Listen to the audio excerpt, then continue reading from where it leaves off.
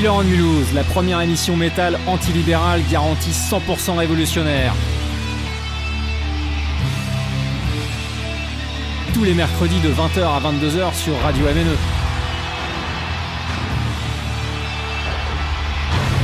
Killer on Mulhouse, l'émission métal en or.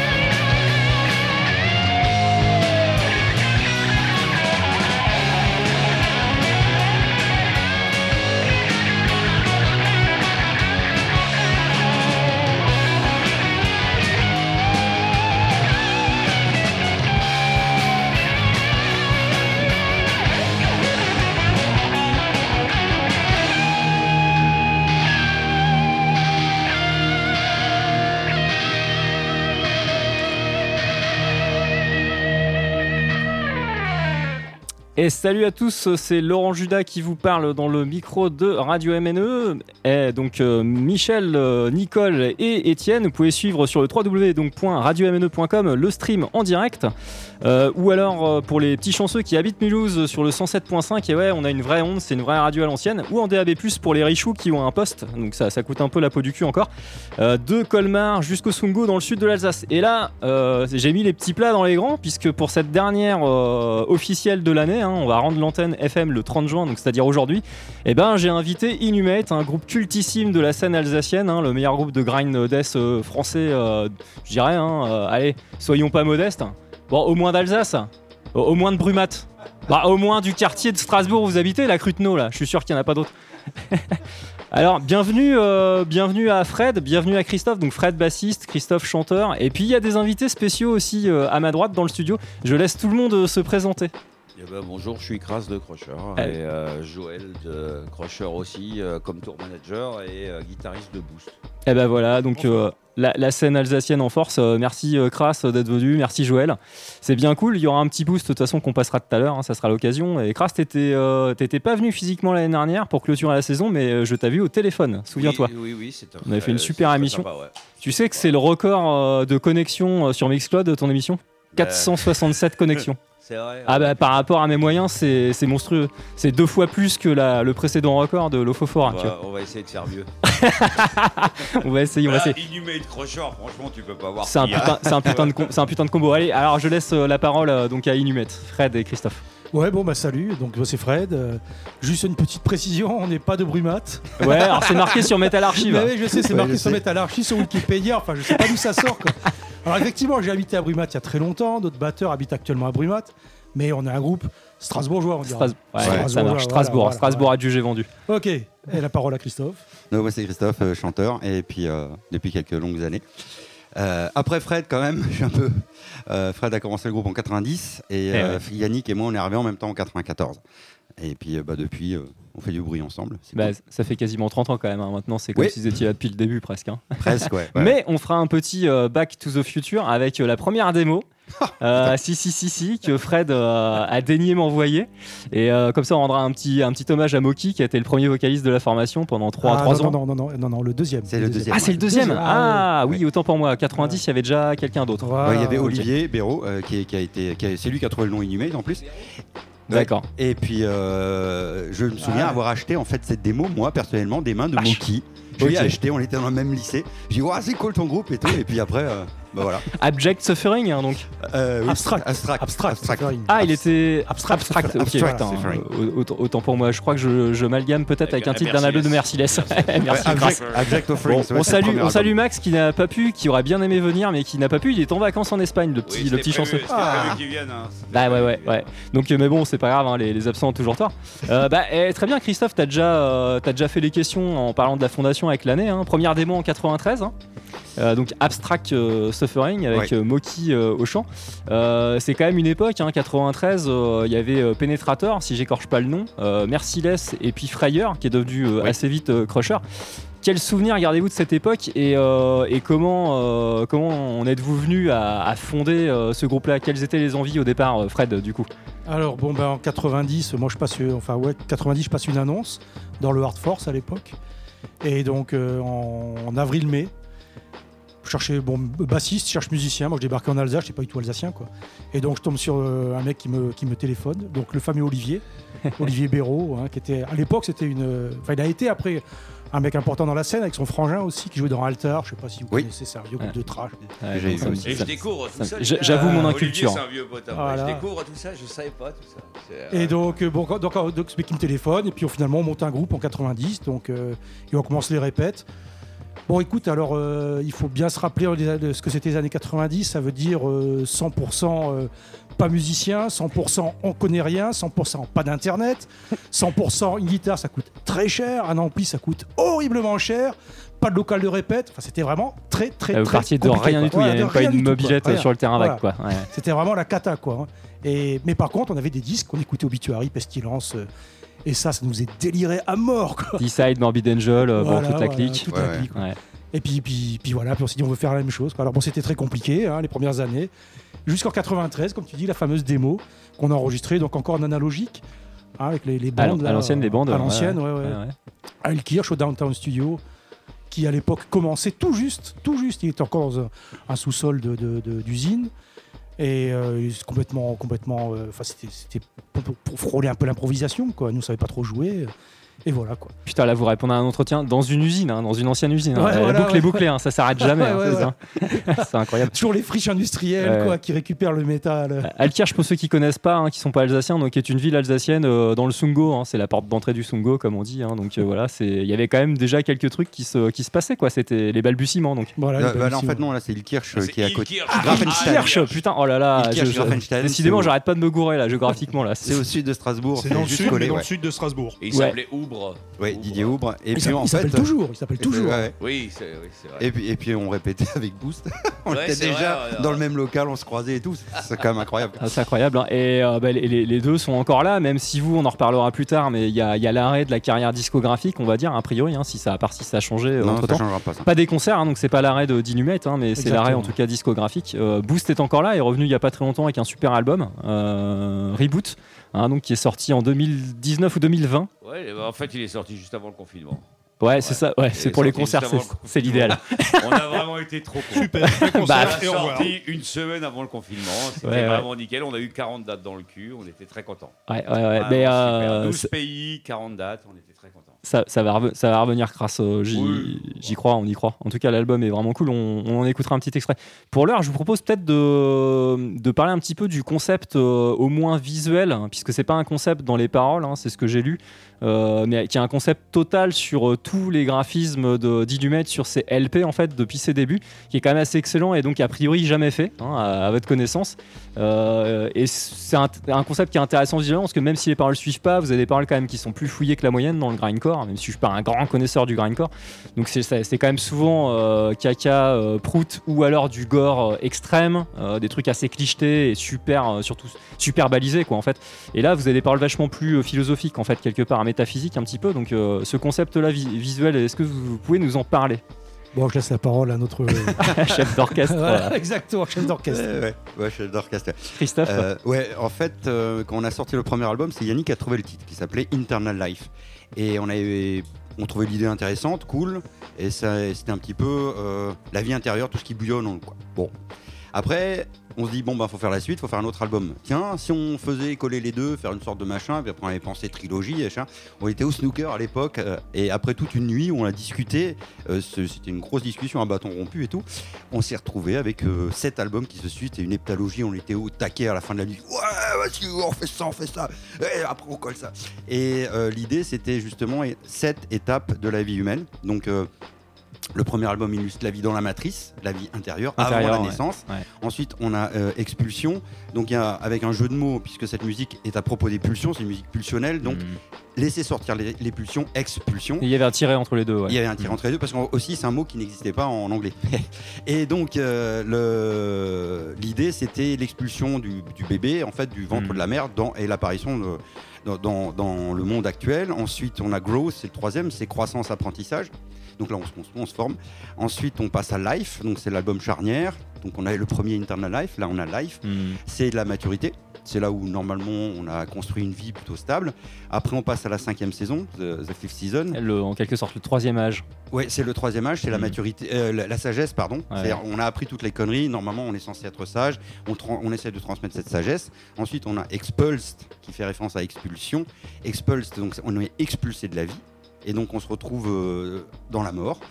Et ensuite il y a Eternal Life, et chacun il met ce qu'on veut derrière. Donc, et ça ferme la boucle, puisqu'on a Internal Life, Life et Eternal Life à chaque bout, quoi.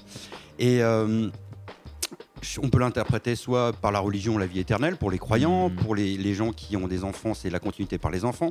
Pour l'artiste, c'est à travers son œuvre, on perpétue sa mémoire par l'œuvre de l'artiste, etc. Enfin, tout ce qu'on peut imaginer. C'est la suite, la continuité qui fait que quelque part, en fait, il n'y a rien qui s'oublie, rien qui se perd. Rien qui s'arrête vraiment, en fait. Vous avez construit une œuvre circulaire, quoi. Et puis à la fin du dernier album, du 7e, pof, on remet le premier, quoi.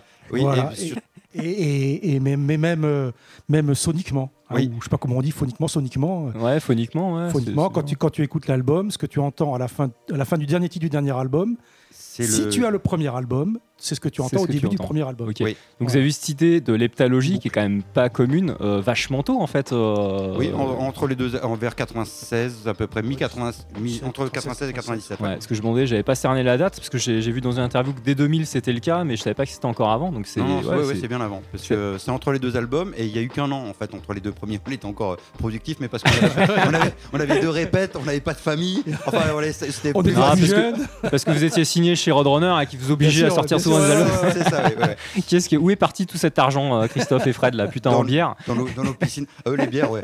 Et... dans les piscines. Les piscines de bière. Ouais. Le premier groupe de grindcore qui s'est fait construire une piscine sur son terrain. Incroyable. Ouais. En plastique. Mais, et puis c'était aussi, parce que Fred là parle du son, mais le premier morceau, en fait, qui est sur le premier album s'appelle Alone. Et là, le dernier titre de Eternal Life s'appelle Alone, mais avec un point d'interrogation. Ok, d'accord. Donc on a en fait cette question, en fait, les personnes sur le premier album, cette personne a peur puisque c'est les 7 étapes-là, c'est un peu l'entité Inhumate, et c'est les 7 étapes de sa vie. Et donc l'entité Inhumate, c'est aussi nous 4 avec tout le bordel que ça peut faire. On a changé de guitariste lorsque David donc est parti en 2006. Damien nous a rejoint, ça a été le petit miracle qui a vraiment sauvé le groupe. Ouais. Et puis il nous a mis un petit coup de fouet puisqu'il est tout jeune, là, le gamin là. J'ai vu ça, ouais. Il a presque 12 ans là. Donc et... C'est insolent. J'espère qu'il est plus jeune que moi quand même, mais ça m'étonnerait en plus. Non, là il a quoi, 40? Je sais pas, est-ce qu'il a plus de 40 propos, Non, il a juste 40, je crois. Ouais, on va lui demander qu'il envoie un SMS. S'il a eu 40, je suis plus jeune que lui, bordel. Ouais. Non, mais ça nous a vraiment reboosté parce que lui, il arrive, il connaissait rien au grind, il connaissait même pas Napalm Death, je crois, il m'avait dit. Et puis alors du coup nous on lui arrive, on lui fait tiens faut que t'écoutes ça, chacun une pile de 30 CD avec oh putain. Et maintenant en fait il est encore plus tard avec nous. Il est comme un poisson dans l'eau, hein, ça a l'air en tout cas. Ouais. Non, je pense qu'il a vraiment il a tout de suite capté le principe avec notre démarche particulière. On avait un peu peur de ça, on s'est dit merde, qu'est-ce qu'on fait parce qu'il n'y a pas beaucoup de monde finalement qui s'est présenté pour dire je vais jouer dans Inhumate, c'était difficile, on s'est dit putain mais ça va peut-être s'arrêter là. Au début on pensait vraiment que si un des membres, un des 4 partait, on était sûr que ça s'arrêterait. C'est quand même un truc qu'on avait dit plusieurs fois et qu'on nous a dit je pensais que vous alliez arrêter. Ce qui aurait été un peu chiant parce que vous aviez ce projet de long terme, j'aime pas ce terme de projet, mais ce concept de long terme des 7 albums quand même. Du coup, il en aurait manqué 2 ou voire 3 d'ailleurs. 3 c'est ça, 2021, 2013 et puis celui-là 2009. Ouais. C'était Fifth Season qui était à moitié composé et on s'est souvent dit d'ailleurs que c'était vraiment le petit miracle qui fait que c'est tellement difficile que la personne accepte tout ce qu'on avait mis en place, le côté autoproduit, et puis il fallait quand même assurer des dates derrière. Après on tourne pas autant que Boost ou Crusher par exemple, tu vois, on tourne beaucoup moins, on fait entre 10 et 15 dates par an en moyenne quoi. Mais en revanche on a quasiment jamais arrêté à part là cette année. Tu pointes le doigt sur la magie et puis la difficulté de l'alchimie au sein d'un groupe, qu'il soit amateur ou professionnel, on se rend pas compte nous de l'extérieur souvent. Enfin moi je me rends compte en lisant de plus en plus d'autobiographies quand même, que ça tient vraiment à rien et que des splits auraient pu se produire encore plus grand nombre, y compris dans des groupes qui gagnent bien leur vie. Oui. Et pas que pour des problèmes de thunes, ce que tu as dit, des problèmes humains en fait, d'ego, de contraintes. Mais on remarque quand même que, alors je parle pour les grands groupes, on remarque quand même qu'en général quand tu as un bon line-up et qu'il y a un des membres qui parle, le groupe continue. Oui, c'est vrai. Et la musique change. Et c'est pas toujours pareil. Ça peut, Et en général, ça esquinte quand même quelque chose. Il y a quelques contre-exemples, on pourra peut-être en parler. Peut-être. Bon, alors moi, tu mon créneau musical il est très étroit. Donc, là, tu faisais référence à quel grand groupe, tiens d'ailleurs. Allez, cite-en un ou deux. Slayer, quoi. Ouais, ok. Voilà, et tu penses au départ de Dave Lombardo, par exemple? Voilà. Slayer. Bon, après, c'est dans les grands groupes, c'est à peu près le seul que j'écoute, quoi. Pas peut-être Motorhead, mais bon, Motorhead, comme il y avait Lemmy. Un peu... Bah, tu vois, là, ça changeait pas beaucoup, même avec d'autres musiciens autour de lui. Oui, mais parce que lui, c'est vraiment, c'est Lemmy God, donc on ne discute plus, quoi. Je veux dire, tu vois, c'est quand même quelque chose, quoi. Ouais, bien sûr, non, mais quand t'as une personne emblématique, et alors dans l'underground, c'est vraiment encore plus compliqué, quoi. Parce que là, comme dit Christophe, je veux dire, Damien, c'était vraiment le miracle. Le miracle. Ouais. On avait eu quelques personnes qui avaient postulé. Je veux dire, c'était des gens qui étaient un peu plus connus, enfin, des gens qui étaient dans la scène, qui connaissaient les choses. Mais à mon avis, ça n'aurait pas fonctionné. Ouais, vous n'étiez pas convaincu au fond de vous, en fait. Ils sont même pas venus complètement. Ils se sont pas engagés, quoi. Tu vois. Oui. Et je pense qu'il fallait quelqu'un comme Damien. C'est vraiment un coup de bol, quoi. Mais qui ne connaissait rien du tout, qui arrive et qui colle complètement au truc, qui accepte tout et qui part complètement dans le délire, tu vois, qui dit pas moi je voudrais être qui commence à mettre un peu son grain de sel en voulant changer des choses, quoi. Être la rockstar du coin, je sais pas quoi, tu vois. Non, il a pris la place qui est 25% du groupe et hop, et c'était réglé, quoi. Incroyable, quoi. Parfaitement moulé dans le concept d'Inumate. Et si ça n'avait pas fonctionné avec Damien, je pense que si au bout d'un an ou deux ça n'avait pas fonctionné, je pense que là on mettait la clé sous la porte. C'était jeter l'éponge, quoi. Mais je crois que c'est aussi le concept qui nous a maintenu, on en a parlé souvent. Ça nous a fait passer pas mal de crises, parce qu'on a eu aussi des crises dans le groupe, comme tout le monde. Comme tout le monde, et il y a des fois ça a été vraiment difficile à gérer, mais finalement le concept, c'est du coup un album qui sort, c'est pas c'est bon, on a terminé, on a fait une étape, c'est juste en fait une étape, et en fait le côté terminé il apparaît que maintenant, quoi. C'est maintenant on s'est dit j'y crois toujours pas en fait qu'on l'a fait ce truc, parce que ça fait tellement longtemps qu'on en a rêvé, tellement longtemps qu'on s'est dit putain, mais est-ce qu'on va arriver à ce truc, enfin tu le rêves, tu vois, tu l'imagines, c'est ce dernier album, ces derniers morceaux, enfin quand on a fini le studio là, je me suis dit je vais plus écrire de texte pour Inumate, donc on va plus composer, on répète, tu vois, on va plus que répéter. C'est tellement hallucinant, ça fait 25 ans quoi que on y pense à ce truc là, et maintenant c'est arrivé, quoi. Ça vous donne une sacrée balise à laquelle se raccrocher quand il y a la tempête, quoi, en fait. Oui, ça par contre, Bon, il est grand temps, je vous propose. Oui, Fred, pardon, vas-y. Donc Damien, 39 ans. 39 ans, salopard. Quel mois? Février. Moi, c'est pareil. Février. Donc je suis plus vieux que lui. Je vous emmerde, j'en ai 50. Bon, il est grand temps sur ses entrefaites et ses problèmes d'âge de se prendre une bonne petite tranche de grind death. J'ai glissé 2 Inumate, donc du dernier album, Eternal Life, qui est paru très récemment, donc en 2021, qui est d'excellente tenue. Bien produit une fois de plus, pour ce que j'ai écouté en tout cas de toute la disco du groupe, et il y aura un groupe culte qui est coincé entre les deux, je pense que vous allez le reconnaître, mais son dernier album aussi il est pas dégueulasse, comme quoi des fois dans les vieux pots on fait encore des bonnes choses, quoi qu'ils ont varié un petit peu, le dernier album est assez varié, mais ça reste vraiment super. Allez, on s'écoute de la nouveauté de chez Inumate, et puis on se retrouve après, voilà, si ça vous dit. Enfin, j'espère que ça vous dit, vous avez pas le choix en même temps, c'est moi qui anime. Allez, bonne écoute.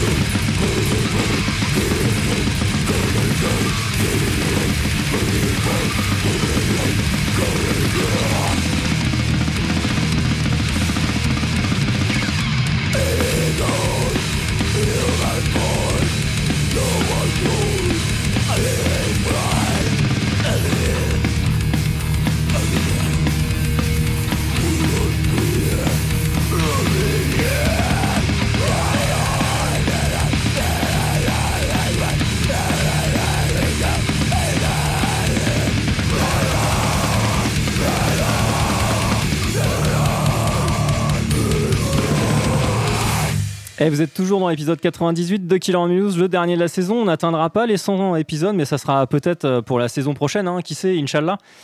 Toujours en studio avec les amis Fred, Christophe, Joël et Kras. Donc Fred et Christophe d'Inhumet, un groupe cultissime de grinddeath d'Alsace. Non pas de Brumat, allez corriger, allez envoyer, enfin signer, faites une pétition d'ailleurs pour que ça change sur Metal Archive, en qui j'ai une foi aveugle et qui me déçoit ce soir. Très bien. Bon, bah, écoute, on fera ça demain. On lance ça demain. Et alors, on s'est écouté. Est-ce que vous avez reconnu les 2 morceaux sur les 21 plages qu'il y a sur le dernier album, Eternal Life donc le premier, je sais plus. C'est du grind, tout se ressemble. C'est ce que tu avais envie de dire. The Step, ouais, et puis l'autre. Ouais, bien joué. Et l'autre, Stardust. Saturn. Non, Saturn. Ouais, que je trouve vraiment cool. Les riffs sont hyper mortels. Et entre les deux, bravo Christophe, tu as reconnu le groupe de grind culte, qui est un peu à l'origine du genre, que vous chérissez, Napalm Death. Ouais. Avec une plage de son dernier album, Backlash Just Because, qui est excellente, avec un refrain assez mélodique, enfin un espèce de truc un peu mélodique au milieu là. Donc c'était extrait de Throes of Joy in the Jaws of Defeatism. Tout un programme paru en 2020 et un album de grind très varié, parce qu'en fait il y a un titre dessus qui s'appelle Amoral, je crois, qui est quasiment un petit peu indus. Ouais. Et donc c'est pas mal, il y a vraiment une bonne variété sur l'album, tout pour pas se faire chier. Enfin moi je le trouve vraiment de bonne tenue. Je sais pas si vous l'avez écouté du coup. Non, mais moi je t'avoue que moi quand j'entends grind, indus, pour moi c'est grand écart. Bon après je comprends, mais c'est grand écart. Ouais, moi j'aime bien. Ça rentre bien. En fait, vu ce que vous m'avez transmis comme morceau, je sais plus si c'était Fred ou Christophe, mais il y a quand même du Godflesh. Ça c'est moi. Ça. C'est pas moi. C'est moi. Yannick et moi on l'aime bien. C'est à cheval en fait. Il y a un côté un petit peu machine, un petit peu indus. Froid et... Ouais, non, mais ça chie pas assez pour ça. Fred, il faut que ça soit la diarrhée constant. Ça va, je comprends. On y reviendra, on va laisser pas mal de traces dans nos slips, mais bon, il y aura quelques aérations aussi, parce qu'il n'y a pas que des fans de grinddeath qui suivent l'émission quand même. Oui. mais bon, on y retournera à cet album Eternal Life, que je vous recommande chaudement si vous aimez l'extrême, qui est vraiment excellent. C'est une belle pochette d'ailleurs. On pourra y revenir. Alors, je voulais vous parler de quelque chose qui vous tient à cœur et qui est là dans votre chair depuis les débuts du groupe, c'est le do it yourself, l'autoprod, l'autofinancement. Vous avez quand même réussi à sortir 7 albums, c'est quand même pas rien, avec une cadence qui était pas mal jusqu'au début des années 2000, on va dire, assez importante. Comment on se démerde en fait pour financer tout ça, en plus avec des livrets qui sont soignés, des livrets assez épais dans les scuds, avec des contenus qui sont vraiment cool, notamment du live, des plages de live en fait qui sont sur les CD. Comment on se débrouille pour financer tout ça, quoi? Alors bon bah écoute, il y a une partie qui est évidemment de notre poche, en tout cas au début quoi, et il y a évidemment, il y a aussi des aides, des subventions. Donc on a été voir Strasbourg, la mairie notamment, qui nous a subventionné. Alors pas tout, j'ai quand même quelques aides quoi, pour les premiers albums jusqu'au 5e je crois, au 4e, 5e. C'est qui qu'on sollicite là dans ce cas-là précisément là dans le service de la culture. D'accord. Culture la ville. Voilà. Bon alors après ça demande quand même d'argumenter, il faut pas venir en disant je fais un disque, filez-moi de la thune quoi. Voilà, c'est pas comme ça, c'est un peu plus compliqué quoi. Non, faut les insulter, les menacer, là du coup ça marche toujours mieux. Voilà, tu menaces Non, mais c'est des montages de dossiers un peu complexes, mais je veux dire en même temps et au retour tu as le fric. Mais je veux dire, il se base entièrement sur ce que tu as proposé, ce que tu as demandé, quoi. Donc il y a pas de, on te demande pas y a pas de, c'est pas comme un label, tu vois, il y a pas d'exigence, quoi. Ok, ce qui est plutôt cool. Voilà. D'un point de vue artistique, tu as la liberté totale. Tu présentes juste ce que tu veux, sortir un album et qu'il te faut de l'argent. On avait la liberté totale et puis avec la musique qu'on fait, je veux dire, c'était quand même un peu particulier, mais Je pense que c'était accessible à tous. Ça peut représenter quelle somme, si vous en souvenez, enfin en grosso modo à l'époque À peu près 1000-1500 euros. Là, dans le 10 000 francs. Ouais, ce qui n'est pas négligeable, quoi. Non, c'est pas négligeable pour les albums, parce que là, les derniers nous coûtent nettement plus cher. Ah oui, et là, c'est fini, il n'y a plus de subvention, il n'y a plus rien. Ouais, ça, c'est donc, mais Fred était champion pour faire ce genre de dossier là. Lui, je sais pas comment il faisait. À chaque fois, il faisait des dossiers de ouf et il arrivait à bien les présenter. Jusqu'au moment où il y a eu une. Bon, après, c'est trop compliqué à expliquer, mais j'ai eu une embrouille parce que je suis venu en disant voilà, on est un groupe autoproduit. Voilà, on voudrait donc être subventionné comme les disques précédents. Mais alors, il me disait ouais, mais non, il faut des professionnels. Je dis, on est quelque part des professionnels. Je veux dire, ça fait 20 ans qu'on tourne. On a joué dans plusieurs pays, de plusieurs continents. Je veux dire, voilà, on est professionnels. Même. Ah oui, d'accord, vous êtes professionnel, oui, mais bon, est-ce que vous êtes payé ? Non, on n'est pas payé, parce qu'en même temps, on est autoproduit, mais on est amateur au niveau du statut social. Ah non, mais ça va pas ça. Alors la panique à bord, ça a été le bordel intégral. J'ai tout fait exploser dans les instances culturelles de Strasbourg. C'était mais ça les a vraiment emmerdés. Et puis à partir de là, ils ont dit plus de subvention. Terminé, ils ne mettent plus rien. Et donc à partir de là, on avait un peu de fric quand même avec les concerts qu'on avait fait, enfin les concerts et les disques. À partir de là, on a autoproduit complètement tout. Mais c'est quand même des grosses sommes. On est quand même des albums qui tournent à 6 000, 8 000 euros. C'est 8 000 euros. Donc là, c'est purement, c'est devenu en fonds propres en fait, sur vos propres deniers. Et là, c'est l'argent du groupe. On met plus rien de notre poche. Ok. C'est la caisse vraiment du groupe, quoi. Donc c'est concerts, merchandising, et comme vous êtes bien connu en fait, notamment à l'étranger. Du coup, vous réussissez quand même à avoir suffisamment de fonds pour refaire un album. Bon, après, ça vient surtout du merchandising parce qu'en fait, généralement, on ne demande pas de cachet, on demande juste les défraiements. Alors, s'il y a un peu plus, on arrondit au supérieur, quoi. Parce qu'on va pas non plus, mais on va pas perdre de thunes sur un concert, enfin. On évite. Mais par contre, quand on a joué au Japon ou à Cuba, là, par contre, on a pris en fait une grosse partie de cet argent parce qu'on se faisait plaisir. Ouais, pour vouloir y aller, pour pouvoir donner les concerts là-bas. Parce que c'est quand même des sacrés. C'est fou, ça. C'est quand même des destinations qui sont quand même assez cool. Excellent. Bon, du coup, le do it yourself marche bien, puis ça vous laisse une liberté. Alors là, par contre, vous devez rendre des comptes à personne. Quoi. Ça, c'est le côté royal de la chose. Quoi. Alors évidemment, le côté.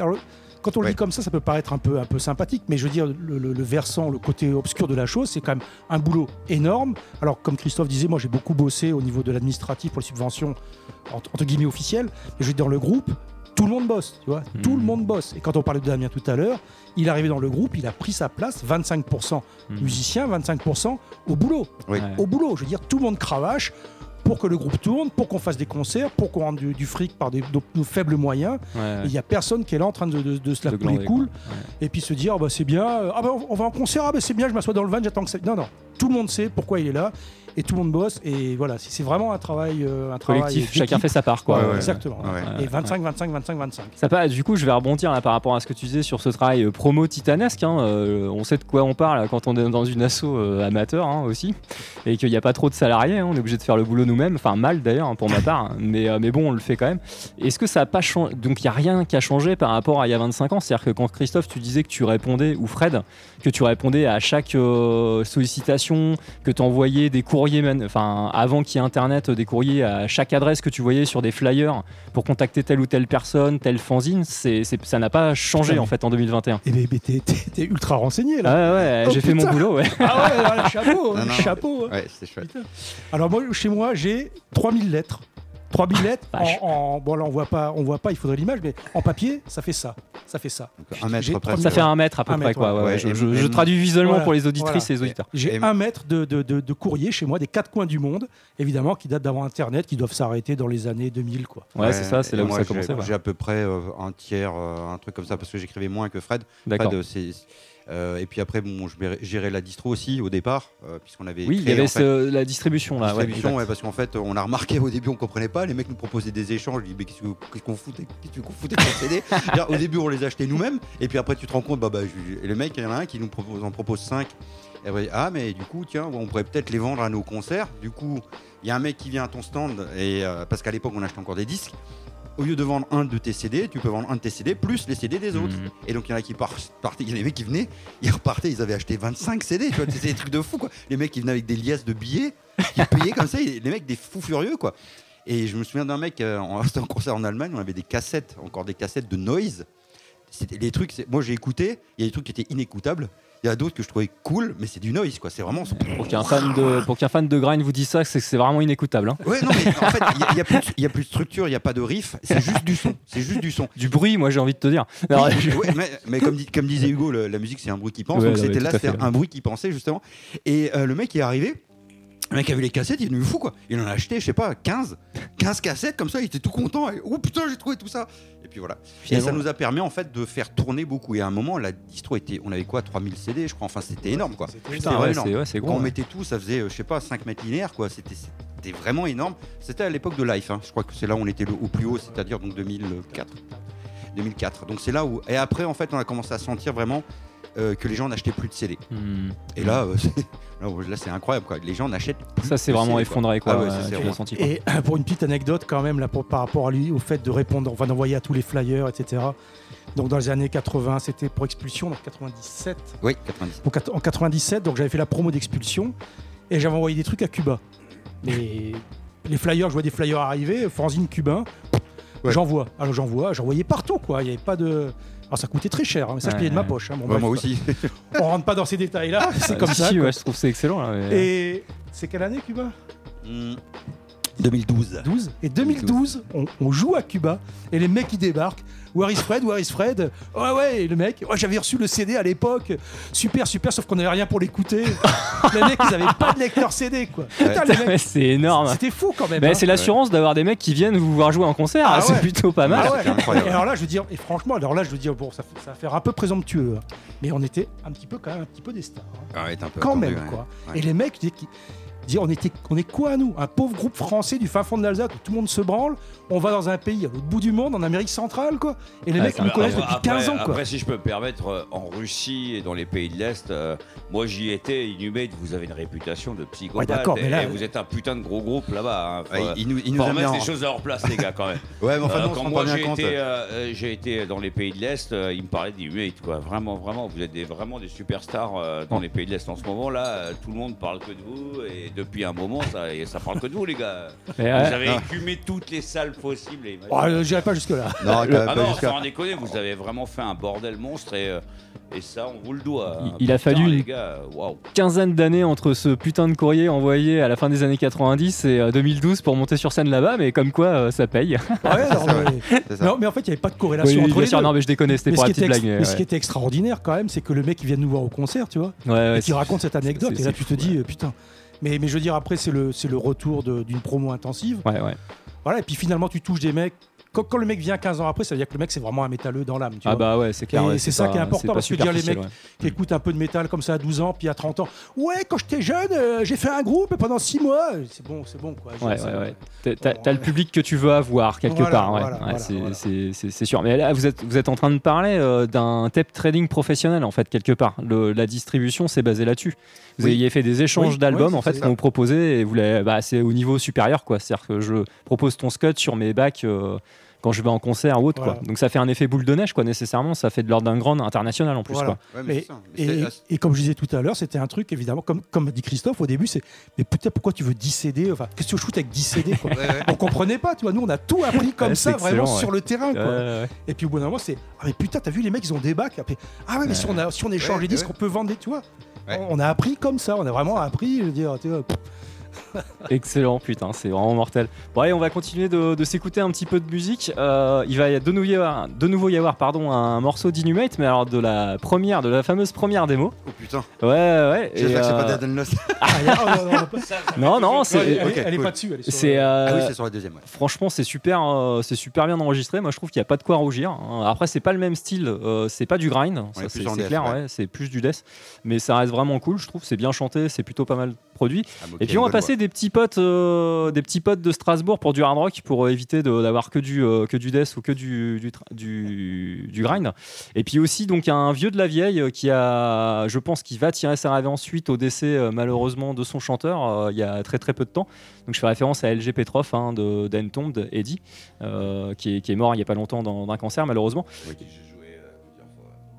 Il faut que tu te rapproches de ton micro, les gens n'ont pas Pardon, entendu. je disais avec qui j'ai joué plusieurs fois et qui était vraiment un super mec. Quoi. Ouais, c'est ce que. Enfin, moi j'ai vu que des hommages. Généralement, quand les gens meurent, les gens font gaffe à ce qu'ils disent, mais là, Non, ça non, mais a moi, l'air je d'être peux une le crème. dire, Ouais. Non, mais clairement. Sans Ouais. rougir, Ça a l'air c'est vraiment un super mec et un chanteur d'exception qui nous a quand même ouvert les portes du chant un peu plus clair que Christophe, il sait de quoi je parle. Quoi. Un peu plus chanté dans le death. Voilà.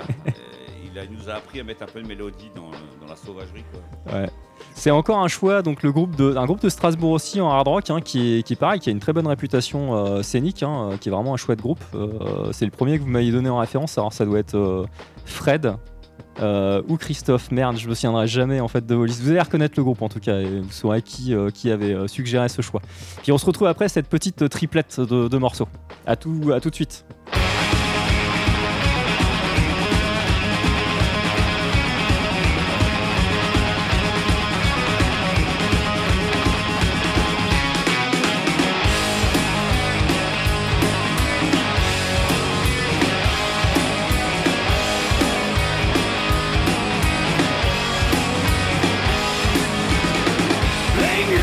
Tell a story to the people I love, to the people who love me. The moment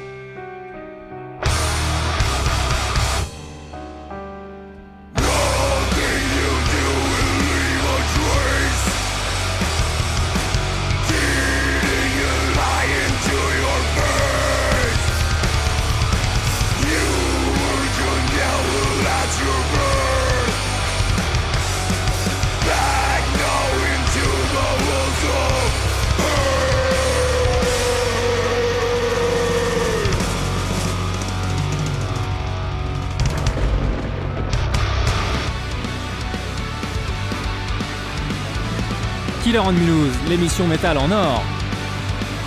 Tous les mercredis de 20h à 22h sur Radio MNE. Killer on Mulhouse.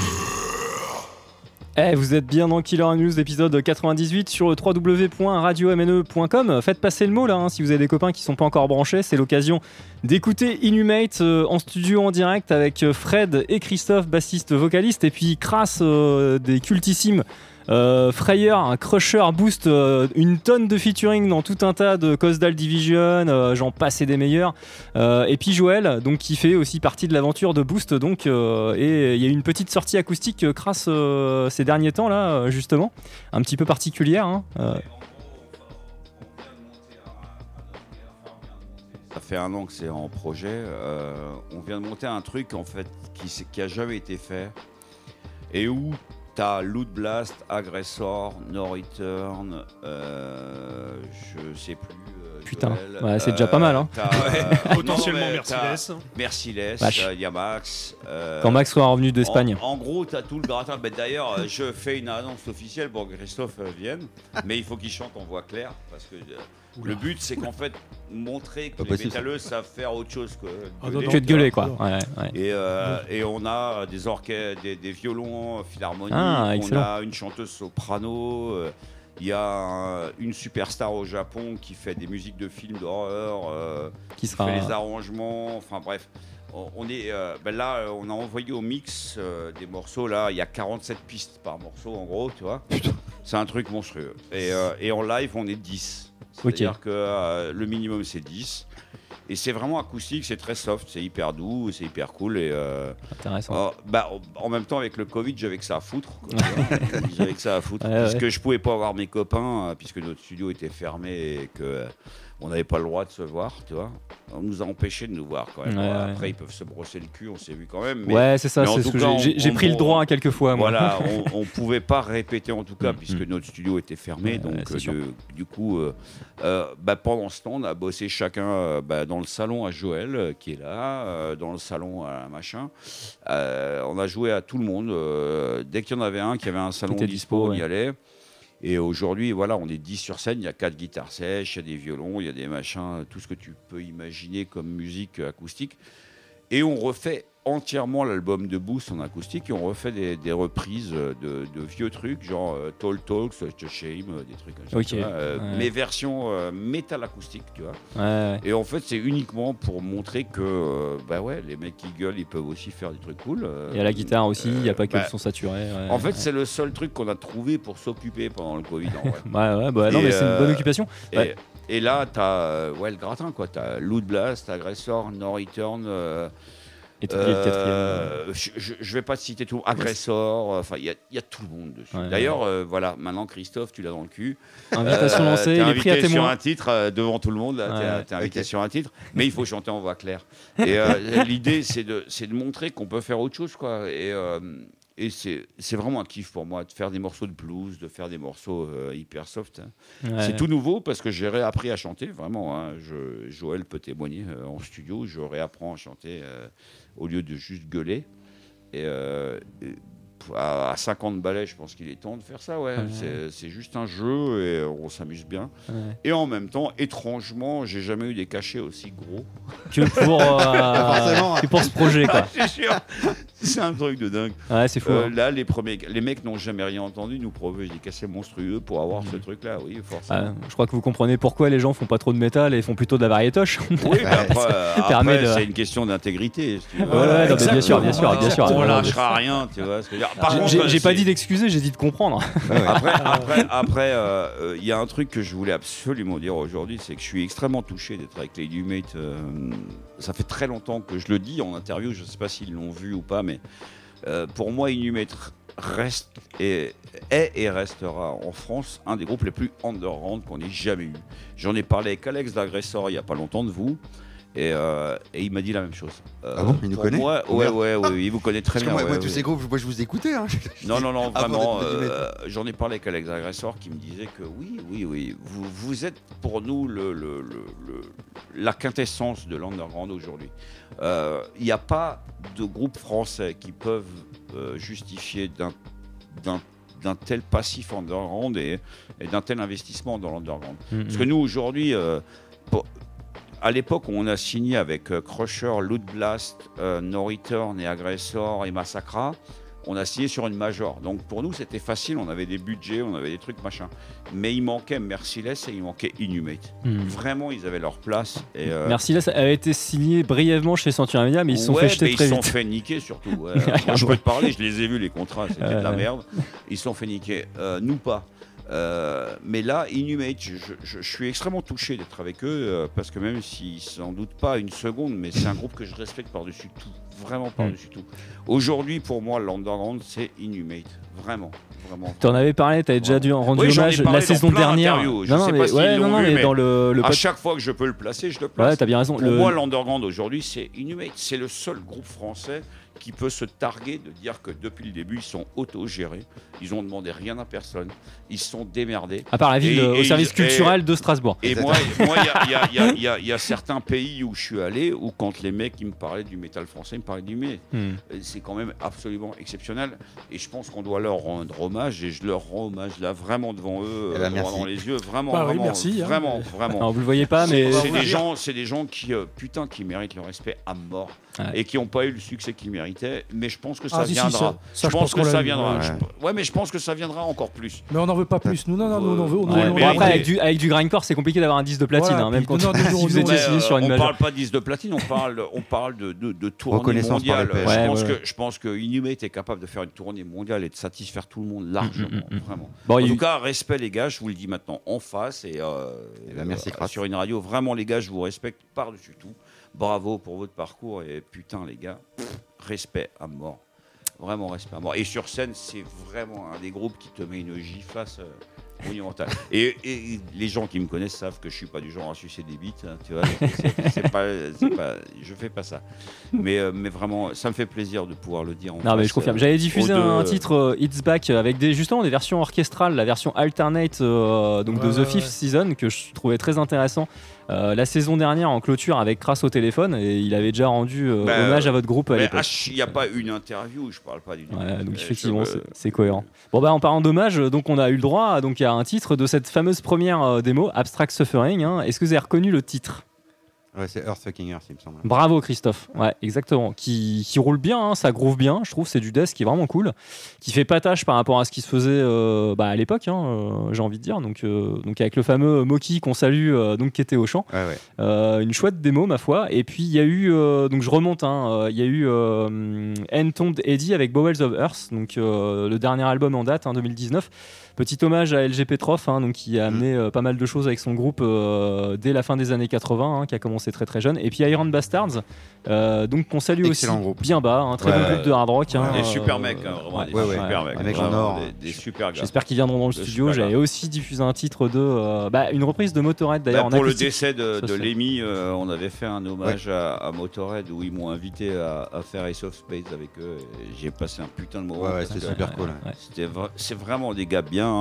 C'est clair. Ils méritent vraiment le respect. Ça joue hyper bien sur scène. Dès que les concerts redémarrent pour eux, allez les voir parce que c'est vraiment.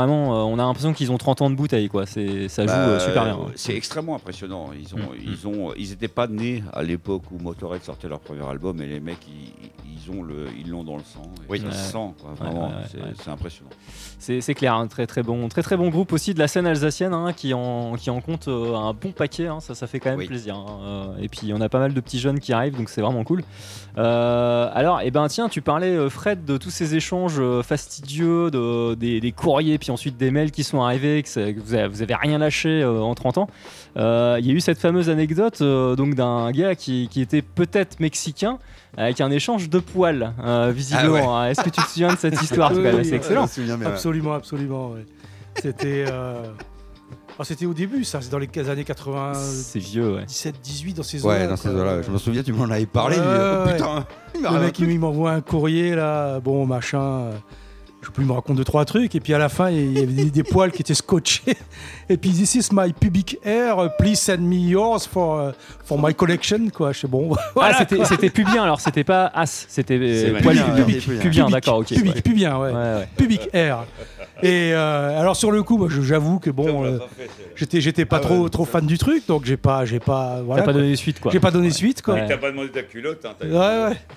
Mais je veux dire, presque Et un 30. jour, en allant jouer en concert au Mexique. Ah non, malheureusement, non. Non, je Non, déconne. malheureusement, non. Mais je me dis que 25 ans plus tard, c'est quand même con de ne pas avoir participé à sa collection. Quand même, quoi. Est-ce que tu peux pas le relancer? T'as perdu complètement sa trace. Hein. Ouais, j'ai complètement tout perdu. Ouais. T'as Mais j'ai tout la perdu. lettre encore, j'ai la lettre. Hein. Ah, c'est un- Et, c'est un- et les fameux poils sous le scotch, hein, ça j'ai toujours, quoi. Il arrive des choses extraordinaires aux Ouais, musiciens ouais. de l'underground quand même, quoi. Ça arriverait pas, je sais pas moi, si tu t'appelais ACDC, quoi. va savoir. Quoique si, peut-être, Va ouais, en fait. savoir. Ils ont des À fans qui mon peuvent. avis, ils ont eu plus de culottes qu'on puisse. Ouais, voilà. Ouais, ouais. c'est ça, ouais. Ils ont eu des Ah, penderies là, en fait. bon, c'est incroyable. Donc il se faisait appeler le nom, tu te souviens de son pseudo? Je vais faire appel à ta mémoire. Là. Ouais, mais tu sais, moi j'ai un problème de mémoire J'ai une anti-sèche, hein, je me le suis noté. assez brutal. Attends, je réfléchis 2 minutes, mais ça se termine par un O. Ouais. mais- Oui, il me semble que c'est bien pas vu, un ouais. Guillermo. je sais pas. Non, pas Non, Guillermo, c'est non. plus orienté Là, un tu peu pseudo confonds, de Grindest là. Ouais, non. C'est Eduardo. Excremento. Voilà. Ah oui. Bah, déjà, le mec, il a annoncé la couleur. Ouais, qui veut peut-être dire excrément en langue. Guillermo, hispanique, c'était disgorge. Bon, excellente anecdote, hein, il y en aura d'autres. En parlant d'anecdotes, ça me fait une petite transition. Donc, Laurent du groupe Postmortem est donc très désolé de ne pas pu être venu ce soir. Il fait des bisous. Et donc, ils sont en excuse. Il aurait bien aimé être là parmi vous, mais c'était pas possible. Alors, par contre, il m'a demandé quand même de raconter 2 anecdotes à votre sujet qui sont assez marrantes. Je dois dire, alors, a priori, vous aviez donné un concert ensemble avec Oula. Postmortem. Donc, Oui. et Laurent avait mis sa batterie à disposition. Soit il y avait un souci, soit vous aviez pas la vôtre. A priori, à l'époque, Yannick fabriquait lui-même ses battes de pédales en acier. Oui, Oui. exact, ouais. Et donc, alors, pour ceux qui connaissent pas la batterie, j'imagine que la crainte de Laurent, c'était qu'il lui flingue sa batterie quand même, quoi. Ouais, qui J'imagine fait les pots de grosses caisses.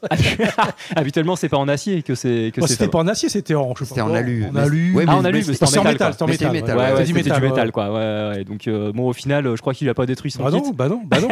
Bah, C'était fait pour en fait. La- Yannick est bon là-dedans. et puis en même temps, Yannick, c'était ses pédales à lui. Donc s'il flinguait sa batterie tous les il week-ends, aurait il flingué aurait la- peut-être arrêté. bien quoi, sûr, mais genre. bon, peut-être qu'il se connaissait pas encore assez, mais bon, voilà, il avait Oui. une petite appréhension, mais bon. Normal, c'est- ouais.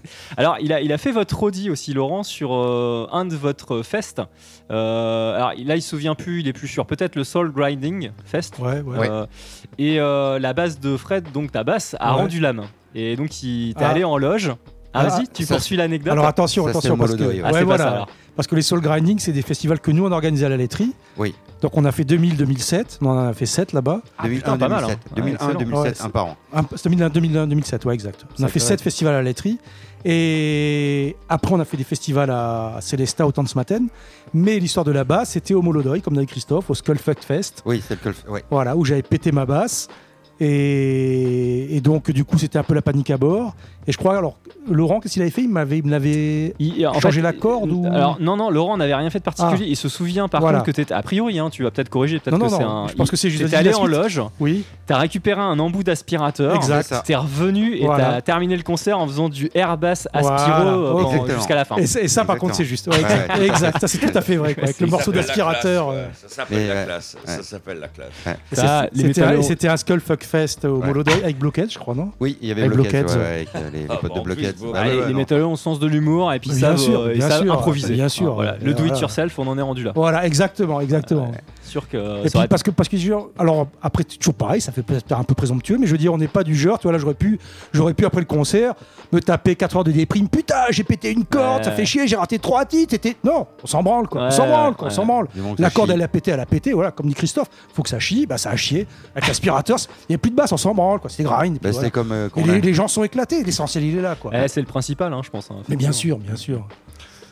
Bon, bah, allez, on va poursuivre dans nos écoutes musicales. Kras, tu vas être à l'honneur avec un titre du dernier album de Boost. Putain, après Innomé, t'as fait t'es le trajet. salaud, quoi. Et C'est non, un non. truc pour les gonzesses Alors, à il côté. y aura encore de l'Inhumate. Il y aura encore de Salaud. l'Inhumate. Moi, je trouve que c'est bien rythmé. Et ça sera par contre, pas le dernier album, hein, un album plus vieux. Je vais vous laisser faire un blind test pour retrouver l'album et le titre en particulier, que je trouve vraiment chouette. Allez, je vous donne un petit indice. Ça fait peut-être partie des titres plus, entre guillemets, mid-tempo de cet album-là. Et là, au milieu, tu vas mettre Boost, là, c'est ça? Non, je vais le mettre en premier. Au Ah, milieu, d'accord, je vais ouais, mettre un ouais. interlude musical qui, pour ceux qui aiment bien l'acoustique, avec du piano et la reprise d'un groupe de death technique Ça, t'es que pas vous facile, connaissez hein. peut-être de nom, mais à mon avis que vous aimez pas. Par contre, ce morceau-là, est vraiment très beau. J'adore. En fait, à la base, il a la guitare acoustique parce que le mec a un sacré bon niveau, il joue vraiment extrêmement bien et c'est de la guitare classique, donc c'est pas un mec qui s'improvise métalleux ensuite pour une guitare classique. Donc il a un réel niveau et c'est interprété par une musicienne au piano et je trouve que c'est vraiment cool. Ça fera une petite aération, mais pour l'heure, on va commencer avec la belle voix mélodieuse de Kras qui module déjà dans Boost. En fait, tu ne fais pas que gueuler dedans. Bah, il paraît, ouais. Ouais, ne sois pas modeste. Allez, bonne écoute, on se retrouve après.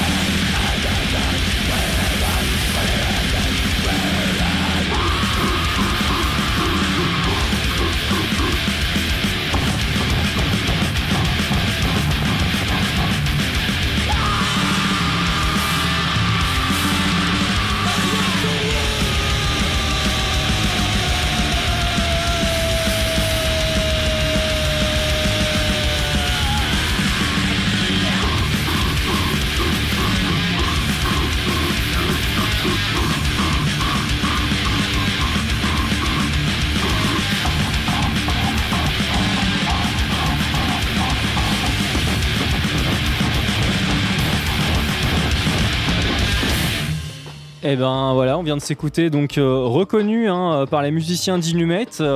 Christophe, je te laisse, ou Fred, je te laisse présenter le titre. Non, c'est Christophe qui l'a trouvé. Ouais, c'est The Traveler. The Traveler, ouais, sur l'album Expulse. Alors, comme je parlais des paroles qui étaient quand même vachement plus fouillées que la moyenne des groupes de grind, moi je pense que c'est bien de parler un petit peu de cet aspect-là. Et là, tu vas nous parler de ce que ça raconte parce que je trouve que c'est excellent. Le sujet. Ouais, donc The Traveler, le voyageur, ça s'appelle comme ça parce que c'est l'histoire d'un photon de lumière qui part en fait d'un soleil au fin fond d'une galaxie, on pourrait dire la galaxie d'Andromède, c'est la plus proche d'entre nous, de chez nous, et s'échappe donc de son soleil, traverse son système stellaire, traverse la galaxie, sort de sa galaxie, traverse l'espace intergalactique, rentre dans notre galaxie, dans notre système solaire, arrive sur la Terre, dans l'œil d'un être humain qui comprend que cette lumière a voyagé pendant des millions d'années. Et voilà, donc c'est la vue subjective en fait de. Alors après, j'ai appris que au niveau de la relativité avec le temps, c'était pas tout à fait juste parce que pour le photon, en fait, le temps se dilate aussi et donc pour lui, c'est quasiment instantané, comme le temps en fait se concentre avec sa vitesse quoi. Mais c'est pas grave. Le principe était là, et l'idée est excellente. Voilà, si vous voulez écouter et lire des paroles intelligentes d'un groupe de grind, et ça existe avec Inhumate et en plus c'est en Alsace. Ouais, on a fait des paroles débiles aussi. Mais ouais, enfin bon, ça c'est quand même assez pointu là, je trouve. Ouais. Donc il y a effectivement bravo The Traveler d'Expulse, donc l'avant-dernier album, oui. La mort, oui. Donc dans le cycle, la partie 6 du cycle de 7 en fait. Par exemple sur Expulse, en fait tous les morceaux, tous, terminent par le mot cendre ou Ashes. D'accord. Et forcément, le premier morceau du nouvel album d'Eternal Life, c'est Phoenix, puisque le Phoenix renaît de ses cendres. Voilà, donc tout ça, c'était. Exact, ouais, je l'ai pas passé parce que j'ai passé le deuxième The Step, mais ouais, bien vu, ouais, Phoenix, c'est le premier titre. Ouais, putain, voilà. C'est très réfléchi tout ça. On essaye. Très intellectuel quand même pour du grind, je trouve. Oui, mais non, mais c'est excellent justement, c'est bien. Et donc avant, il y a eu une relecture de Colors of the Currents, donc qui est un instrumental joué à la base en guitare, et j'insiste, en guitare classique excellemment bien par un musicien de death technique du groupe Allegaeon. Et là, c'était repris par une artiste qui s'appelle Vanessa, je sais pas comment ça se prononce, qui a un seul S, Jalifé ou Jalif, je sais pas, elle est peut-être hispanique. Et puis il y a eu auparavant Boost avec une prestation de l'excellent Kras qui est avec nous en studio là, qui vient de terminer sa pause pipi avec Die for a King. Merci pour The Key. T'as réussi à t'en sortir du coup ? Oui, j'ai pissé devant. Ouais, voilà. Et j'ai parlé avec des gens en même temps, c'était un plaisir. C'est cool. Très bon titre et très bon album, un reboot qui est paru en 2020 avec tout un tas de couches. T'en parlais pour le futur projet. Merci. Après, ça n'a rien à voir avec ce que je fais dans Crusher ou ce que Inhumate fait. Mais après, c'est ma récréation à moi. C'est la récréation de l'émission qui permet d'avoir des petites aérations. Ça permet de faire autre chose je m'amuse quoi. C'est ma récré et c'est très chouette. Tu fais bien. Et on va poursuivre un petit peu là, donc avec le. Justement, on parlait tout à l'heure un petit peu de la médiatisation d'Inhumate qui est pas énorme, clairement, dans les médias classiques, on va dire, même si dans les fanzines, je pense qu'en France, c'est pas trop mal. Par contre, ce qui est vrai, c'est que vous avez trouvé des dates à l'étranger, régulièrement. Et justement, avec le rapport que vous avez avec l'autogestion, on va dire, le fait de tout faire vous-même, comment on s'est débrouillé ? C'est le même processus finalement. On a contacté les fanzines qui sont étrangers. T'en parlais un peu pour Cuba, mais les dates au Japon, par exemple, il y a quand même pas beaucoup de groupes qui vont tourner là-bas. Je veux dire, en dehors de la sphère, des très gros groupes français. Si je peux me permettre, il n'y a pas beaucoup de groupes français qui ont le respect qu'ont Inhumate à l'international. En France, on n'a pas beaucoup de groupes qui peuvent rivaliser avec Inhumate au niveau scénique et puissance et underground. C'est juste leur dû, quoi. C'est juste leur dû. Il y a Merciless, je pense, qui a un bon following à l'étranger. Mais c'est pas le même délire. Qui avait même un meilleur following à l'étranger, limite, qu'en France. On a tous. Là, je peux te le dire direct, on a vendu plus de disques à l'étranger qu'en France. Et ça restera toujours comme ça. Alors, comment on a trouvé ces dates-là, notamment au Japon ou dans d'autres pays alors, après, faire la liste des pays, ce serait un peu compliqué. Mais pour le Japon spécifiquement, c'est. Tu peux citer d'autres exemples de pays et c'est peut-être pas le plus opportun par rapport à ça, mais tu vois ce que je veux dire sur la question. Comment vous avez réussi à vous exporter en fait ? Mais disons que le Japon, c'est particulièrement particulier. Enfin, c'est très sensible parce que c'est un pays qui fait un peu rêver tout le monde. C'est au bout du monde, c'est une autre culture, voilà. Et comme je pense, 99,99999% des groupes français, on s'est dit, on aimerait bien y jouer. Voilà. Mais bon, après entre vouloir et pouvoir, il y a un pas qui est immense.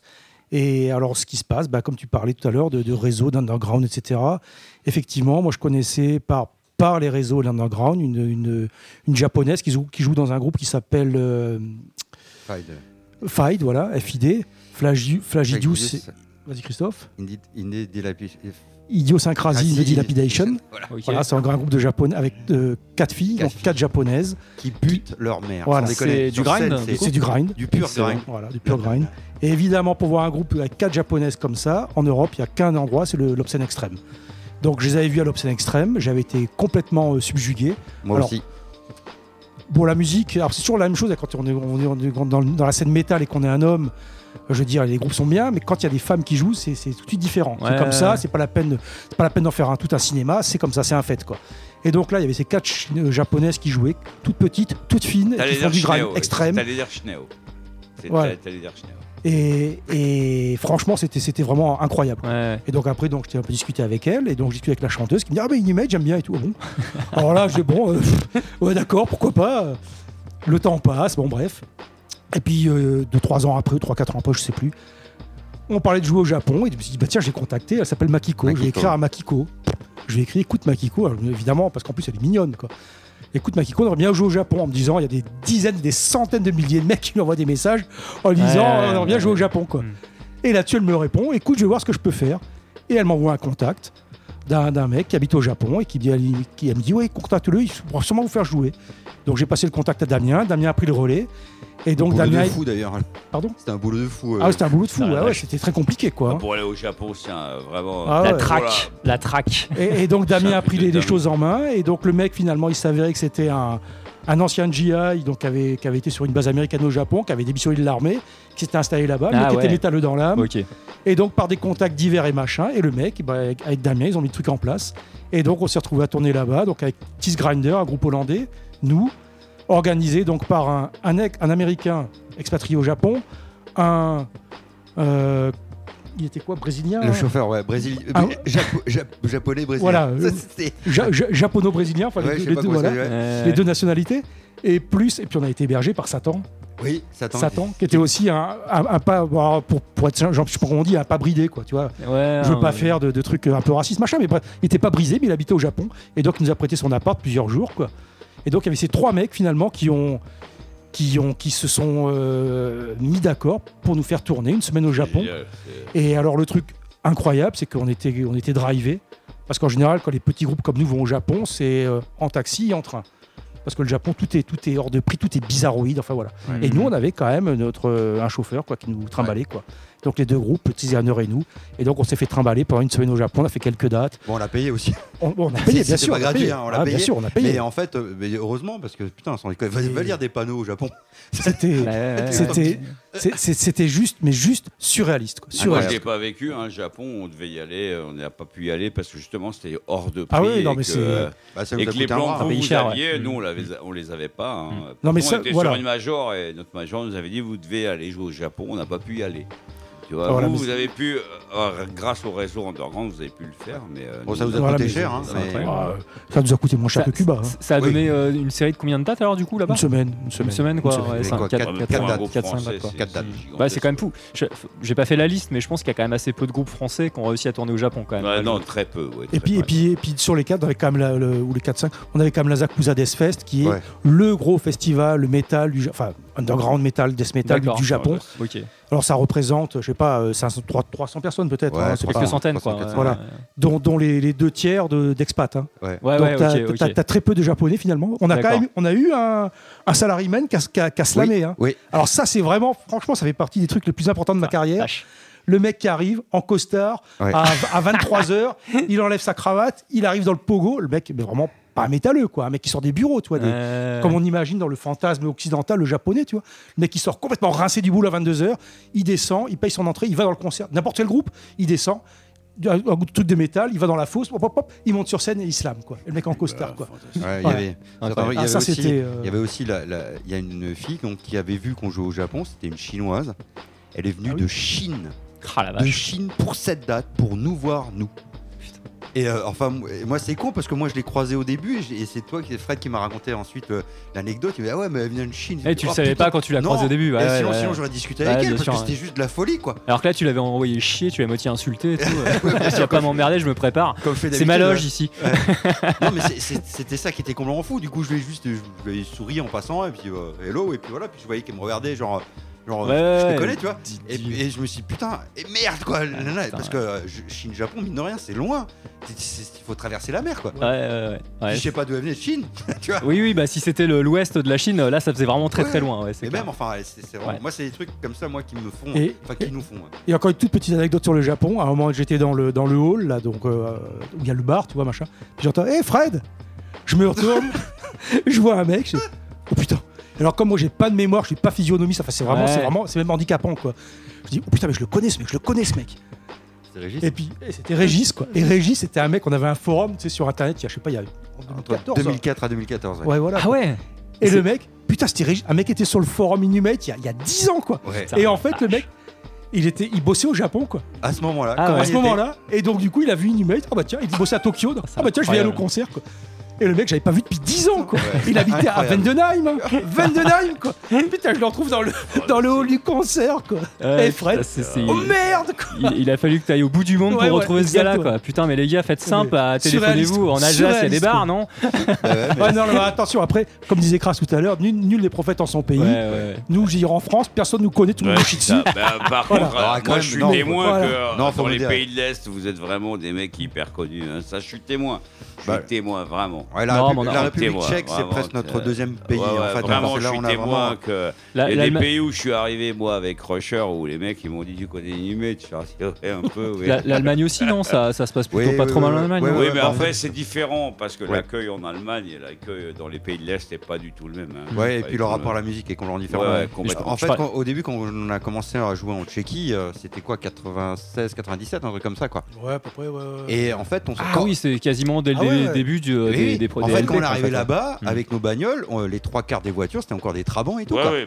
Et en 10 ans, ils ont complètement rattrapé notre style de vie. Et on voyait que chez eux, la musique, ça voulait dire quelque chose. La musique extrême, c'était dangereux. Moi, je me souviens des mecs. En fait, on écrivait.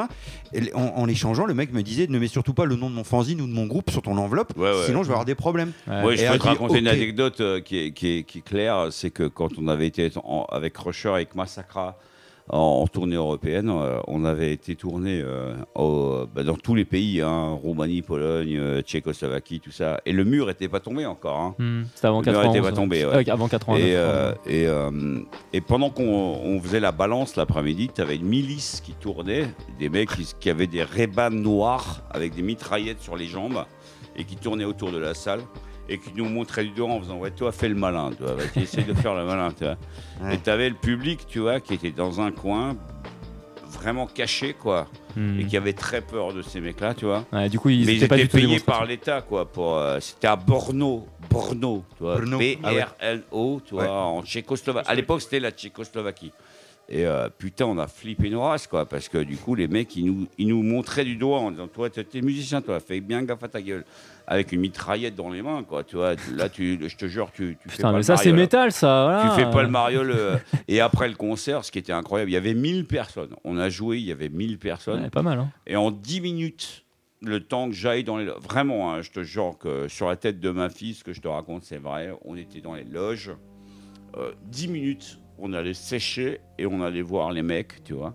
On pouvait pas vendre notre merchandising parce que ça représentait un mois de salaire, un t-shirt, tu vois. Et on est allé voir les gens, il n'y avait plus de gens. C'est-à-dire que 1000 personnes ont disparu. Ils sont évaporés comme ça. En 10 minutes, ils se sont évaporés. Et quand on est arrivé, on a dit, oh mec, mais ils sont où les gens? Et les mecs, ils ont dit, mais là, s'ils restent, ils se font tirer dessus, quoi, tu vois. Donc dégage, quoi, tu vois. Casse-toi, toi et ton groupe, là, vous montez dans votre bus, c'est bon, vous avez fait votre concert, cassez-vous, quoi. C'est extrêmement flippant, quoi, tu vois. En Roumanie, on s'est fait racketter, quoi. On s'est fait racketter par des... Enfin, ils ont essayé de nous racketter, les douaniers, tu vois, en disant, c'est simple, on vous prend du merch et puis on vous laisse passer, quoi. Notre merch, il y a des mecs suspendus par des crochets, qu'est-ce que tu veux, tu vois. Dégage, tu vois. Et les mecs, il était 3h du matin, ils étaient que 2 et on leur a dit, c'est simple, on vous pète la gueule et on se casse, quoi, tu vois, et on joue pas dans votre pays, quoi. Vraiment, je te jure que c'est vrai, En Roumanie, on a dit aux mecs, c'est simple. Si tu veux nous racketter, on te pète la gueule et on se casse et on joue pas chez toi. Et c'est comme ça qu'on a pu jouer en Roumanie, parce qu'il y en a qui ont dit ouais, c'est bon, calmez-vous, allez-y, c'est bon. Vraiment, et Inhumate, ils ont vraiment passé des pays, mon pote, où je sais pas comment ils ont fait pour y aller à l'époque. Non, on n'a pas tourné autant que vous. Hein. Nous, c'était plus. Parce que nous, on a apaisé, passé quoi. Des frontières où c'était avec les mitrailleuses. C'était calmé, mais tu sentais quand même ce fond. Il y avait une tension. Il y avait quand même encore, chez eux, ça voulait dire quelque chose. Quand tu écoutes du métal, pour eux, c'est presque un geste politique. Il y avait des risques, quoi. Ouais, il y avait des risques. Et tu dis, je me souvenais aussi, j'avais lu une interview de Sepultura, c'était en 89, après le Bethlehemans, et le mec disait, ouais, mais chez nous, en fait, on se fait tabasser parce qu'on a les cheveux longs et tout. Ok, alors j'espère que ça a changé depuis. Avant que le mur tombe, nous, on avait été jouer à Cottbus, en Allemagne de l'Est, et il y avait encore le mur, tu vois. Et les mecs sont montés dans le tourbus, on était avec Massacra, ils sont montés dans le tourbus avec les mitrailleuses, quoi.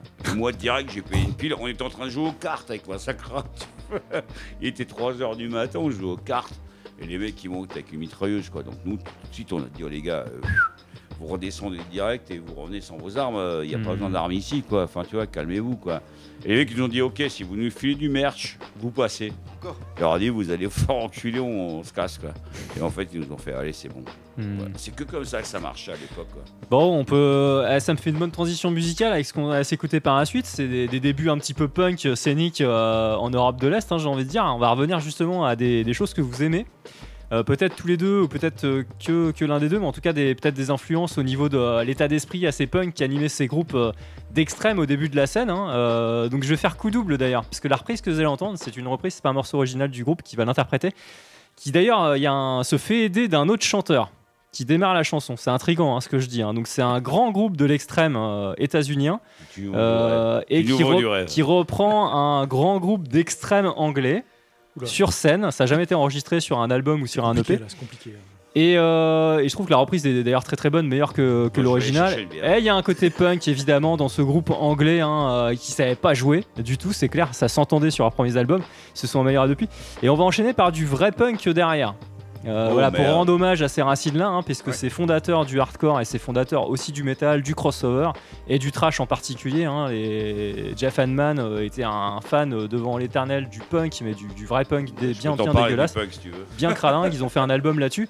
Donc ça va être l'occasion de brasser un petit peu vos influences séminales là-dedans, avec aussi un autre groupe anglais un petit peu bizarroïde dont on parlait tout à l'heure, un peu extrême à la croisée des genres, un peu bruitiste, un petit peu indus.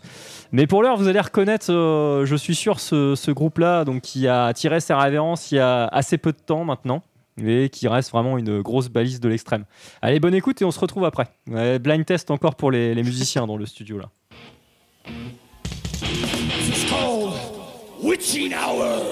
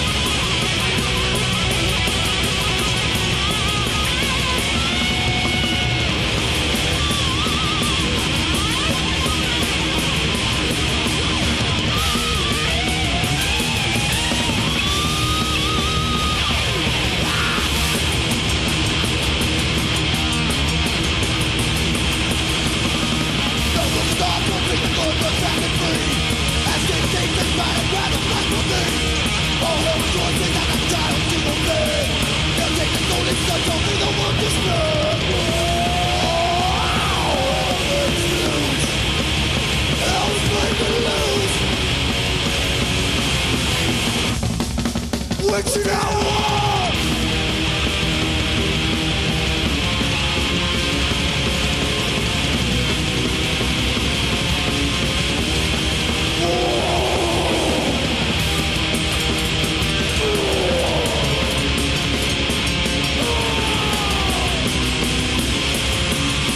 Witching hour!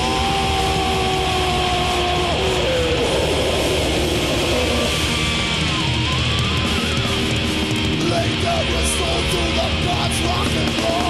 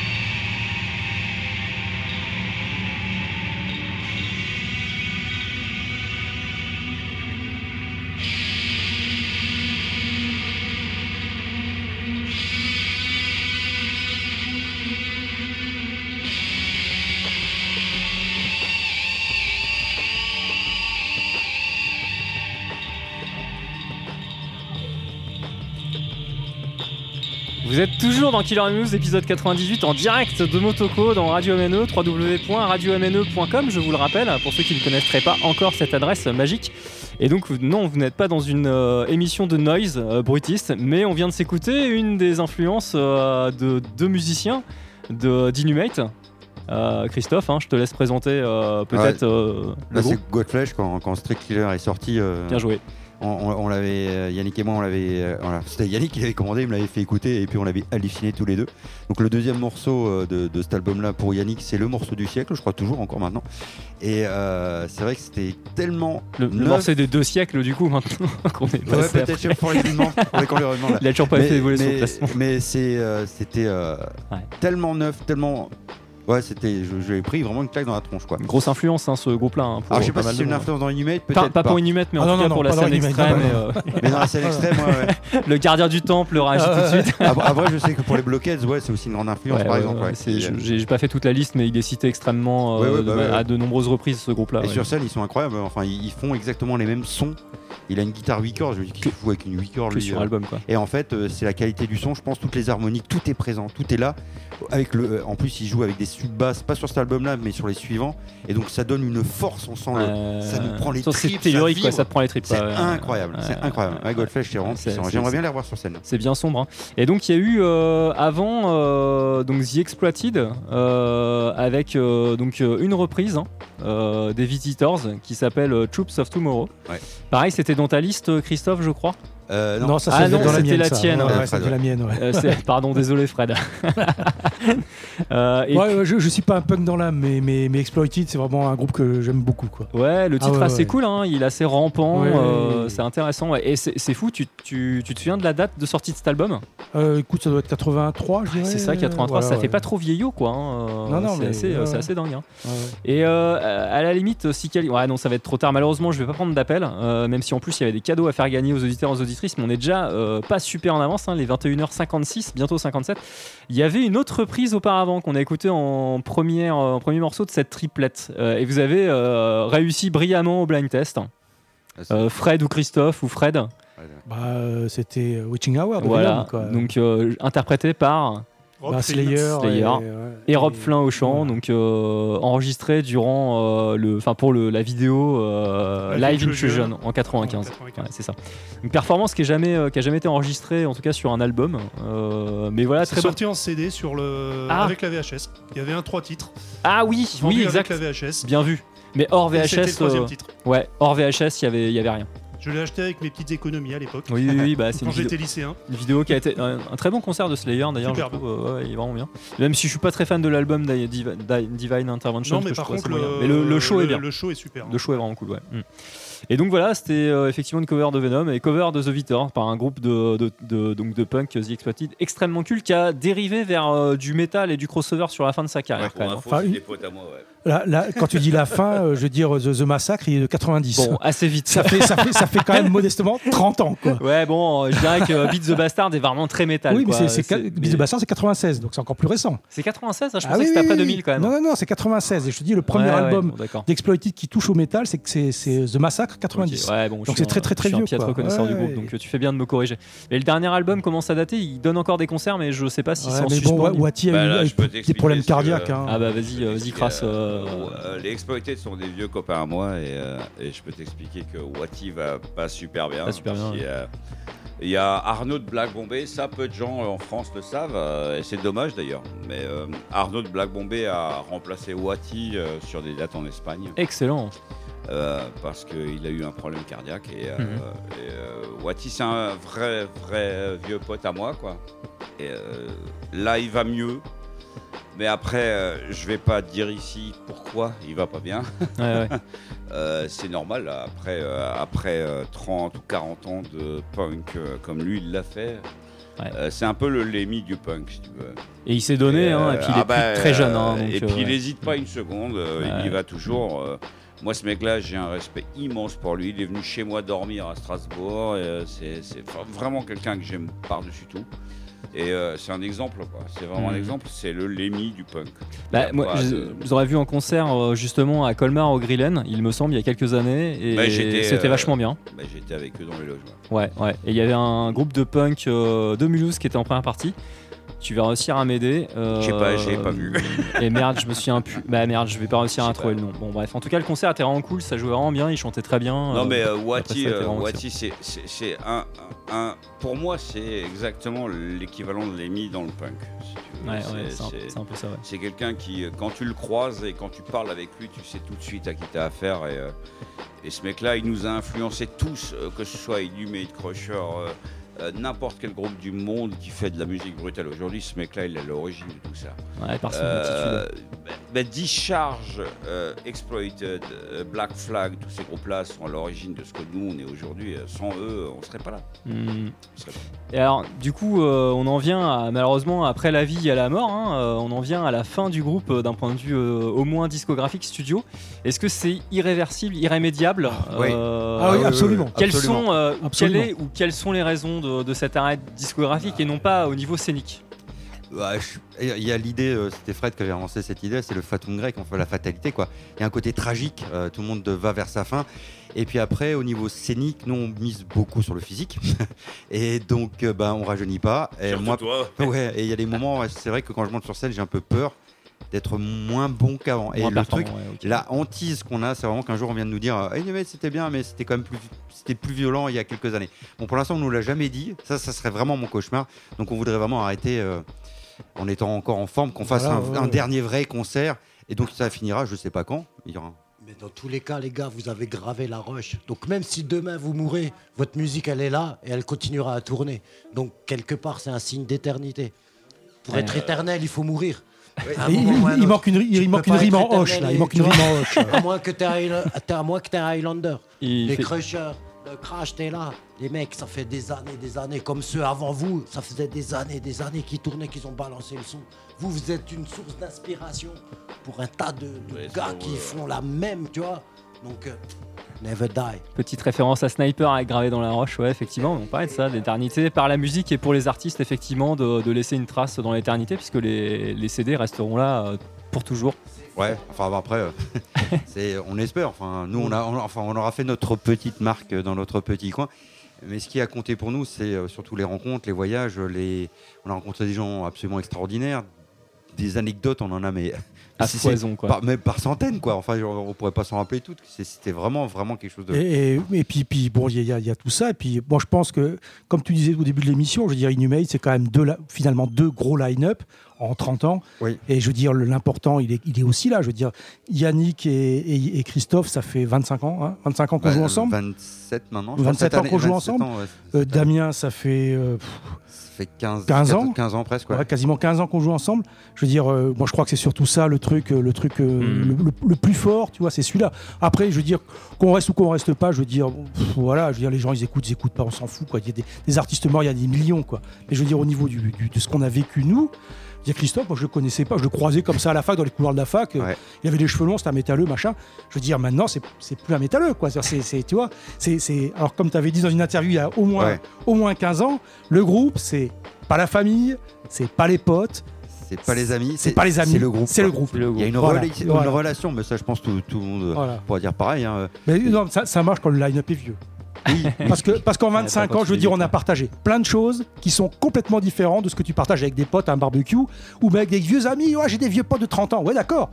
Mais ce qu'on a partagé, nous, dans le groupe, c'est encore autre chose que ce que tu partages avec des vieux potes. C'est des tournées, c'est des concerts, c'est des moments d'intimité ultime. Ouais, et quand tu es sur scène, tu as une symbiose. Je veux dire, cette symbiose-là, après le concert, tu la débriefes, tu discutes. Quand tu rentres après le concert le lendemain, tu redis. Ce que tu débriefes, c'est complètement autre chose que tout ce que tu peux imaginer, que tu peux débriefer avec un pote de 30 ans, quoi. Ouais. Avec un pote de 30 ans, tu débriefes ta soirée c'est pris une bonne murge, c'était sympa, quoi. Nous, c'est pas une bonne murge. C'est vraiment une symbiose qui fait que sur scène, on a mis en place Inhumate, et Inhumate, une entité. Hein, d'ailleurs, c'est l'anagramme d'humanité. Et cette humanité-là, on la met en place. Il y a 25 ans, t'aurais dit enculé. Ouais, on la met en place pendant 3/4 d'heure de show, quoi. Voilà. Au bout de 3/4 d'heure, elle s'effrite.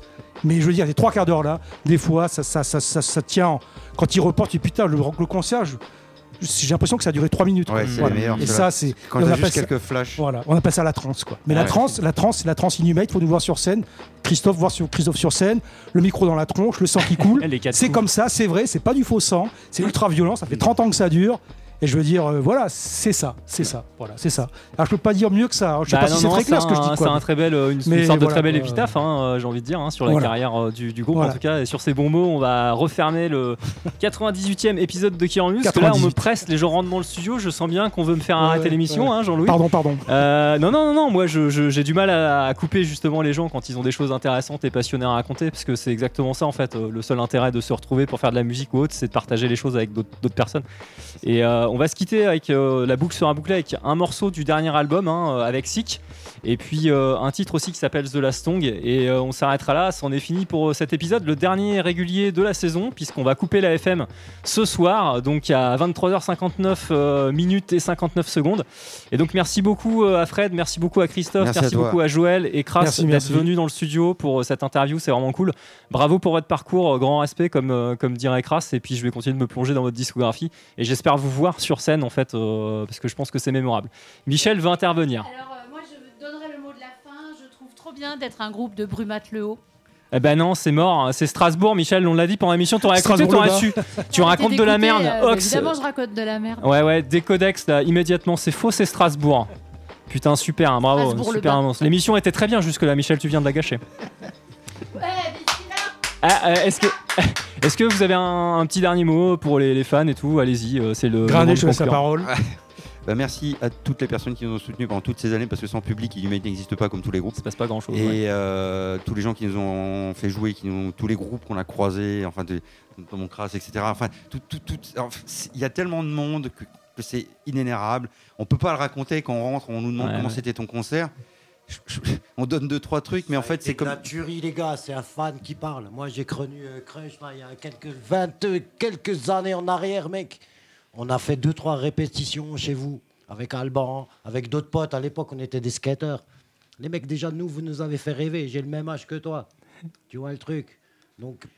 Il est devant. Vous êtes des marqueurs. Christophe n'avait pas tout à fait terminé, je crois. Ouais, donc. On remercie en fait tous ces gens-là parce que ça a été une aventure exceptionnelle que je comprends toujours pas. En fait, c'est déjà quasiment fini. Donc on s'arrêtera, on jouera pendant quelques temps encore. On sait pas quand. En revanche, ça s'éternisera pas parce qu'à un moment il y aura un concert final et on aimerait bien que ça soit fait ici. Vous allez pas faire une croisière à la con, genre les métalleux de l'époque, genre sur un bateau avec que des vieux en déambulateur. Non, faut que ça chie, sinon ça n'a aucun intérêt. Joël, Kras, pour conclure, un petit mot. Joël était Joël est très heureux d'être dans cette aventure et on espère que Boost lui-même et le Boost acoustique va vous faire plein de bonnes choses. C'est le but en tout cas. Et je suis très heureux d'en faire partie en fait. C'est arrivé plus que par hasard, grâce en partie à Mulhouse. Au Noumatrouf et à ma tata Michel. Merci à Michel, merci à tata Michel. Non, d'ailleurs, attends, c'est un pseudo, on a donné sa véritable identité. Il n'y a plus qu'à donner son adresse et c'est mort. Normalement, c'est Simone Poussin. Bon, et Kras alors. Et Kras pour conclure. En fait, merci de nous avoir invités. Moi, c'est toujours un plaisir de voir les Inhumate. Je tiens à répéter encore une fois, tous les gens qui me connaissent savent que je suce pas des bites, quoi. Mais les Inhumate, putain, j'ai un respect pour eux immense. Et je pense qu'ils méritent beaucoup plus qu'ils ont. Et nous, on s'en branle, quoi. Voilà. Moi, je devrais plus être en vie depuis 15 ans ou 20 ans. Tu dis ça, tu nous enterreras tous. Ouais, j'espère bien. Maintenant, j'y crois. Il faudra que tu nous tues d'abord. À l'époque, j'y croyais pas. Maintenant, j'y crois. Ouais. En tout cas, voilà, le prochain projet que je vais vous mettre dans les dents, c'est le nouvel album de Crusher qui sort en 2022 et qui est prêt déjà, mais qui va sortir en 2022. Qui est, je pense, ce que j'ai fait le plus violent et le plus brutal de toute ma vie. Et le Boost, le acoustique là, qui est vraiment très sympa, qui n'a absolument rien à voir avec tout ce qu'on vient de discuter aujourd'hui. Mais Voilà, Yes. après démerdez-vous avec ça. Eh bien écoute, ça sera l'occasion de revenir revenir en studio pour nous raconter tout ça. Pas de problème, avec plaisir. J'espère, Merci en de tout cas. ton invitation. Merci à toutes et à tous d'avoir suivi l'émission. C'était Killer News épisode 98. Vous pouvez retrouver ça en podcast dès demain. Partagez à fond, aimez, écoutez de la musique, supportez l'underground, supportez les groupes locaux. Ils le méritent bien, en Alsace, il y en a plein. Bonne nuit, c'était Killer on Mulhouse. Allez, à bientôt. Bisous.